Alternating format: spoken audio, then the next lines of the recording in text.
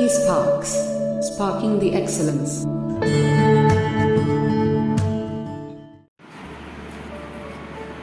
The Union Legislature. The Union Legislature of India is not only the lawmaking body but the center of all democratic political process. The Parliament is the central legislature and the legislature of the state is known as state legislature.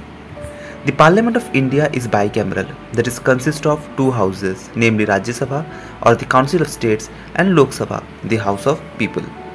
Indian states also have the option to have either bicameral or unicameral legislature. Rajya Sabha. The Rajya Sabha is an indirectly elected body and represents the states of India. The elected members of State Legislative Assembly elect the member of Rajya Sabha. In India, states with larger size of population get more representation than states with smaller population. For example, Uttar Pradesh, the most populated states, sends more members to Rajya Sabha. On the other hand, Sikkim, or the least populated states, sends generally only one member to Rajya Sabha. The number of members to be elected from each state has been fixed by the 4th schedule of the Constitution. Members of the Rajya Sabha are elected for a term of 6 years and then they can be re-elected. Members of Rajya Sabha are elected in such a manner that they do not complete their tenure altogether. Rather, after every 2 years, one-third member complete their term and elections are held for those one-third seats only. Likewise, the Rajya Sabha never gets fully dissolved and hence it is known as the permanent house of the parliament. Lok Sabha. The members of the Lok Sabha and the State Legislative Assembly are directly elected by the people for the period of 5 years. However, before the completion of tenure, if the Lok Sabha is dissolved, that is no party forms government with majority, a fresh election will be conducted again. Let us look at some of the functions of the parliament. The parliament has legislative or the lawmaking and financial functions or the money bill and budgetary functions body. Besides, it also controls the executive and ensures its accountability. The parliament is the highest forum of debate in the country and hence there is no limitation on its power of discussion. The parliament has the power of discussing and enacting changes to the constitution. It is the amending power. The parliament also performs some electoral functions as it elects the president and the vice president of India. The parliament has also judicial functions as it considers and decides the proposals for the removal of president, vice president and judges of the Supreme Court and High Courts. Following are some distinct powers of Lok Sabha and Rajya Sabha. Lok Sabha makes laws on matters included in union list and concurrent list and can introduce and enact money and non-money bills. Rajya Sabha considers and approves non-money bills and suggests amendment to money bills. Lok Sabha approves proposal for taxation, budgets and annual financial statements. Rajya Sabha approves constitutional amendments. Lok Sabha establishes committees and commissions and considers their reports. Rajya Sabha can give the Union Parliament power to make laws on matters included in the state list. Special powers of Rajya Sabha. Rajya Sabha has some special powers. If the Union Parliament wishes to remove a matter from the state list over which only state legislature can make law to either the union list or concurrent list in the interest of nation, the approval of the Rajya Sabha is essential. Now, since there is special power of Rajya Sabha, there must be also some special powers for Lok Sabha. Regarding money bill, the Lok Sabha has the exclusive power and hence the Rajya Sabha cannot initiate, reject or amend money bills. Amendments made by Rajya Sabha to the money bill may or may not be accepted by the Lok Sabha. Bills.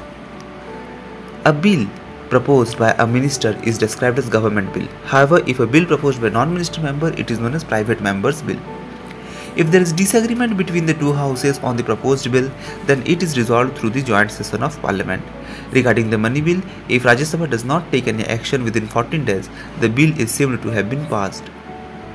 Other facts.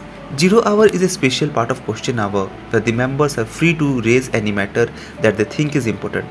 However, the ministers are bound to reply. Deliberation and discussion, approval or refusal of laws, financial control, no confidence motion are different instruments of parliamentary control. Standing committees, joint parliamentary committees, etc. are the important committees of the parliament. Their main function is studying the demands for grants made by various ministers, looking into expenditure incurred by various departments, investigating cases of corruption, etc. An amendment to the Constitution 52nd Amendment Act was made in 1985, popularly known as Anti-Defection Amendment. According to this amendment, there was an agreement among the parties that a legislator who is elected on one party's ticket must be restricted from defecting to another party. The presiding officer of the House is the authority who can take the final decision on all anti-defection cases. If a member remains absent in the House when asked by the party leadership to be present, or votes against the instruction of the party, or voluntarily leaves the membership of the party, it is tantamount to defection. Now let us look briefly at the Prime Minister and the Council of Ministers. The Council of Ministers is one of the most powerful political institution, as we may say, in the country. Prime Minister is the head of the Council of Ministers as well as the central government. There is no direct election to the post of Prime Minister, but the Prime Minister is chosen normally from the elected MPs. The Prime Minister is appointed by the President of India. The President appoints a person as Prime Minister who is the leader of the party having the majority in Lok Sabha. The Prime Minister continues in power for 5-year term or so long as he commands the majority party or coalition. The President appoints other ministers on the advice of the Prime Minister. The Prime Minister is free to choose his ministers from the members of Parliament. A person who is not a member of Parliament can also become a minister, but such member has to be elected to one of the houses of the Parliament within 6 months of appointment as minister. As the ministers collectively in a group are officially called as Council of Ministers. However, the ministers have different ranks and portfolio. The different categories of ministers are cabinet ministers, which are the most experienced and top level leaders of the ruling body. They usually hold the charge of the major ministries like finance, defense, home, external affairs, food and supply, etc. The decisions of the government are generally taken up in the meeting of the cabinet ministers headed by the Prime Minister. Thus, the cabinet is the core group of ministers within the Council of Ministers. And then there are ministers of states with independent charge, usually hold independent charge of smaller ministries. They generally do not participate in cabinet meeting but may participate when specially invited. Ministers of state are generally appointed to assist the cabinet ministers.